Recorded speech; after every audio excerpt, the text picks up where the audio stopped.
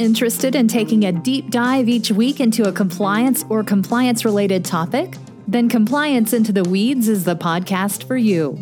Join Matt Kelly, the coolest guy in compliance, and Tom Fox, the voice of compliance, as they go into the weeds to flesh out a story which you can use to better inform your compliance program. Both you and your compliance program will be the better for listening to this podcast. Compliance Into the Weeds is a production of the Compliance Podcast Network. Today, cruise lines and compliance.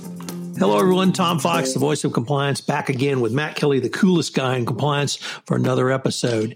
Today, we're going to take up America's favorite whipping post companies, at least in my opinion, the cruise industry, as Matt has written a blog post entitled Cruise Lines Face COVID-19 Compliance Squeeze. So, Matt, can we get a check-in on the Kelly family? And I think we're day 71 of the isolation.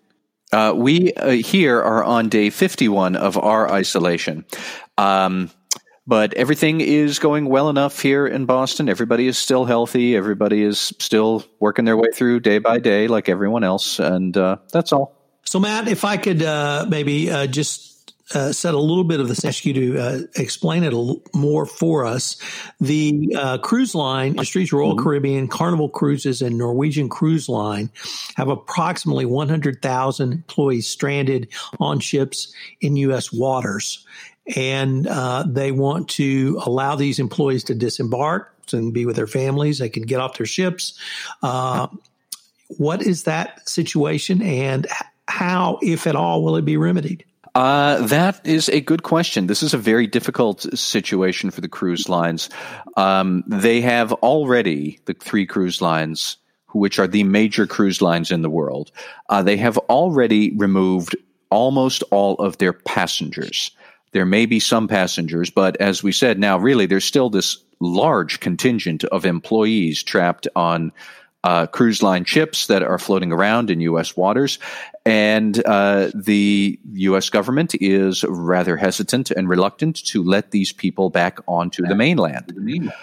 So the CDC has come up with a plan to allow the employees to disembark. This is an onerous plan, to make no mistake about it.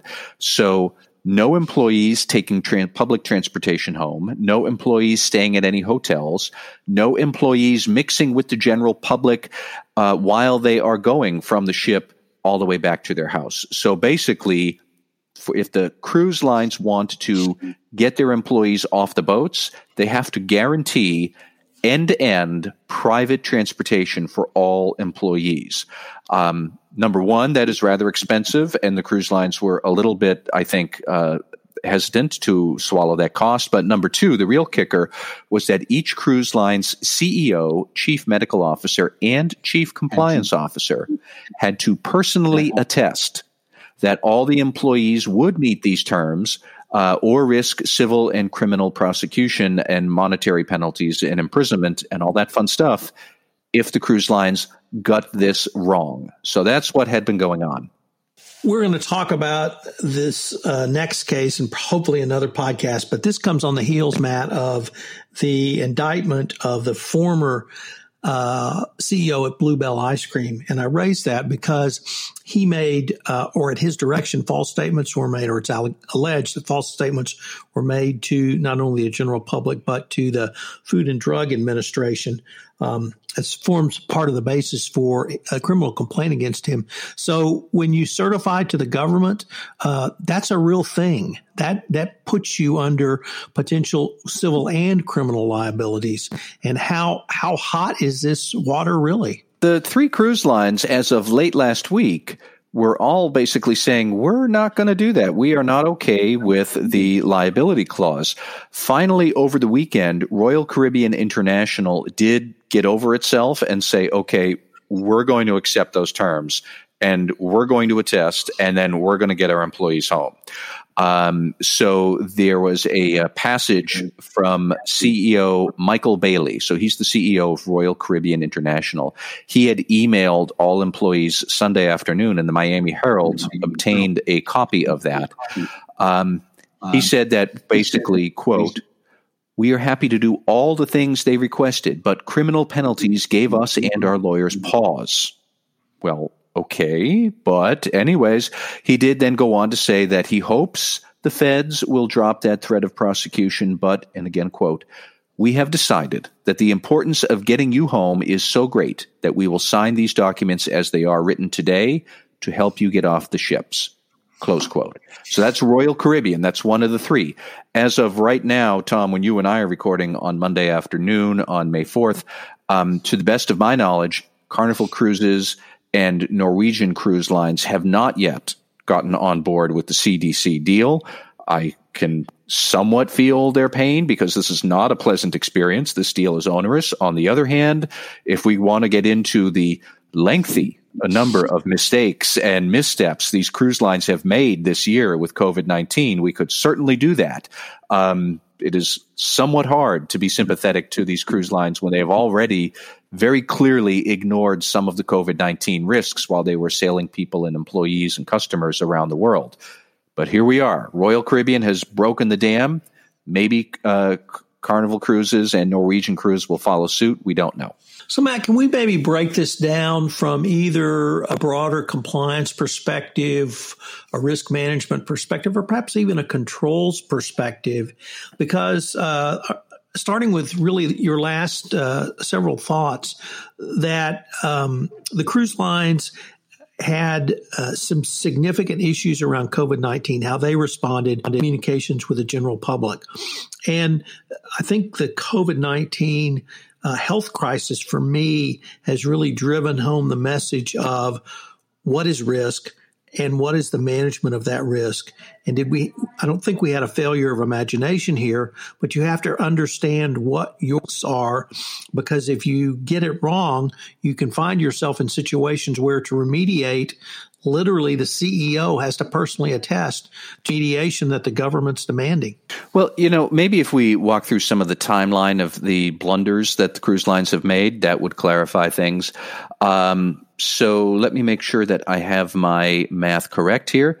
By early February, one of the Carnival cruise ship, Carnival, not Royal Caribbean, but by early February, Carnival had a ship docked off the coast of Japan with a COVID-19 outbreak. And Japanese regulators were saying, you cannot come ashore because you guys are infected with COVID and we don't want you. So that was in early May. By March 4th, a full month later, that was the first day that a passenger on one of these cruise ships had died of COVID-19 while on a cruise that was stopping in the U.S. So clearly the U.S. did have direct exposure to COVID-19 by March 4th. And the cruise lines knew that people were dying of this disease on our boats. And yet still, at least 100 cruise ships had set sail after March 4th. When we already had the interdiction in Japan, when we already had the death on March 4th in U.S. waters, and we still had 100 cruise ships floating around that had embarked on their voyage on the high seas after all of that. By March 15th, I think it was, just about all the cruise lines realized this is not feasible. They had grounded all of their ships. There are no passenger cruises in effect right now. But very clearly, they knew that they had a threat. They had a risk here. They weren't taking proper precautions, I think, in most people's eyes, to try and deal with this. And they didn't have any sort of solution around how would we handle a disease outbreak on our ships. And for many companies out there, I might give you a little bit of wiggle room, because dealing with infectious disease in your office or in your manufacturing plants might not be something you encounter. It is something that the cruise lines encounter. They all have chief medical officers. They all do pay attention to the health and well-being of their crew and of their passengers. And yet there was no real plan, there was no policy, there was no procedure that seemed to be in existence when this was happening. So I don't know what to say to that, other than, what did you guys think would happen here? You would wind up with a whole bunch of governments upset at you and very reluctant to take any passengers or employees from the ships back onto their mainland and risk further infections.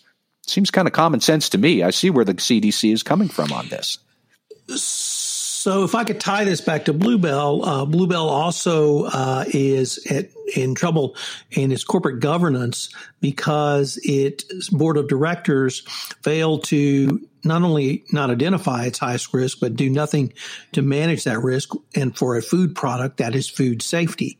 In the cruise industry, it would seem that a epidemic on a ship, if not the highest risk, I suppose the highest risk is the Titanic ship sinking. But after that risk, having this type of situation where you have an epidemic on a ship and it's not managed apparently at all, is the regulatory response that we're seeing now. Is that consistent with what the regulators could do, should do? Are we in such a unique situation that we really don't have anything to guide us on this? Well, I mean, there's a certain amount of common sense that I think is a good guide here. So there are some specific allegations of noncompliance and misconduct against these cruise lines. I'll give you two. And again, this is not Royal Caribbean International. This is Carnival Cruise, which, as you read through, the Miami Herald is doing some great coverage of the cruise industry, which is a major employer down there. Carnival does not look very good in these articles that the Herald is publishing.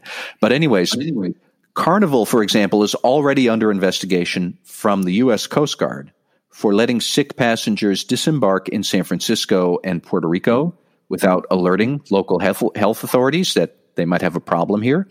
Wholly separate from the COVID-19 crisis is that Carnival Cruise Lines also is in a really nasty oversight dispute with a federal judge who has been taking the company to task over environmental compliance failures for years. So Carnival in particular has had some really tough track record here that it didn't have good processes in place, or if it did have good processes written down somewhere, they weren't actually being enacted. Since the environmental compliance issue flared up last summer, it has hired a new chief compliance officer. It has hired more compliance staff, but that was clearly not in response to the COVID-19 pandemic. But, as you said, this is not an unknown risk to the cruise lines. This is a significant threat if it should happen. And yet we have evidence here that either they weren't taking it seriously or they had no plan to take it seriously. When you see these dribs and drabs tales of we let these people off, or, we're kind of floating around and we're trying to get people home, but we don't know what to do. It doesn't speak well to an awareness at the corporate level of just how dangerous public health issues can be. Maybe they were aware. I don't know. If they were aware, they've done a great job in confusing and duping me, because it doesn't look like they were aware. They haven't been able to execute on any good plans. And, as to the regulators, pandemic risks are certainly something that they should be aware of. Public health risk is something that they do think about. I don't know that regulators were sitting around specifically thinking about pandemics, but none of this is unusual territory for public health regulators. It shouldn't be unusual territory for the cruise lines, and yet they're doing a really good job of making it look like they've never really had to think about this stuff before. They should have. Matt, unfortunately, we're near the end of our time, but I found your blog post ended with perhaps not the most disconcerting tidbit or item, but it was certainly right up there. So I was wondering if you could tell us about the one of the three cruise lines, which you at least did not have clarity on who the chief compliance officer was. Well, yeah. So who are these chief compliance officers who might have to attest? At Royal Caribbean, that person, I believe, is Bradley Stein. He is listed as the general counsel and chief compliance officer.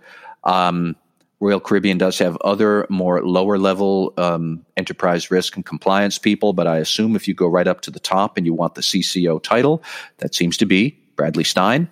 At Carnival, it is also very clear, as we just said, that man is Peter Anderson, who joined the firm last year after that environmental compliance scandal. and he is the chief compliance officer there.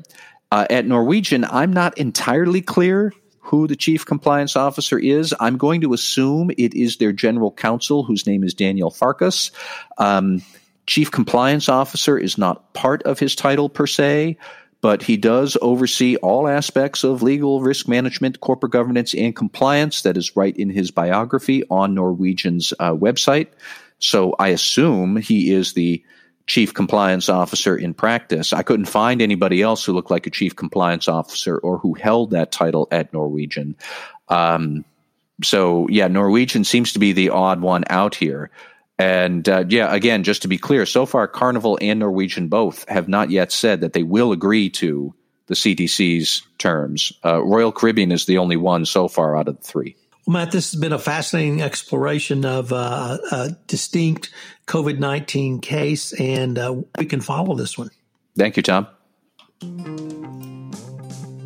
This is Tom Fox again. I'd like to thank you for listening to this episode of Compliance Into the Weeds. If you have any questions, you can email Matt at mkelly@radicalcompliance.com. You can email me at tfox@tfoxlaw.com. I have 2 new podcasts that I hope you will check out. The first is Compliance and Coronavirus, Clarity and Sanity for the Compliance Practitioner. The second is The Compliance Life, where I take a look at what it's like to sit in the chair of a Chief Compliance Officer. They are both on the Compliance Podcast Network and available on iTunes. I hope you'll join Matt and I again next week, where we take up another topic of compliance literally into the weeds. Compliance Into the Weeds is a production of the Compliance Podcast Network and a proud member of C-Suite Radio. Thanks so much for listening, and we look forward to visiting with you again next week.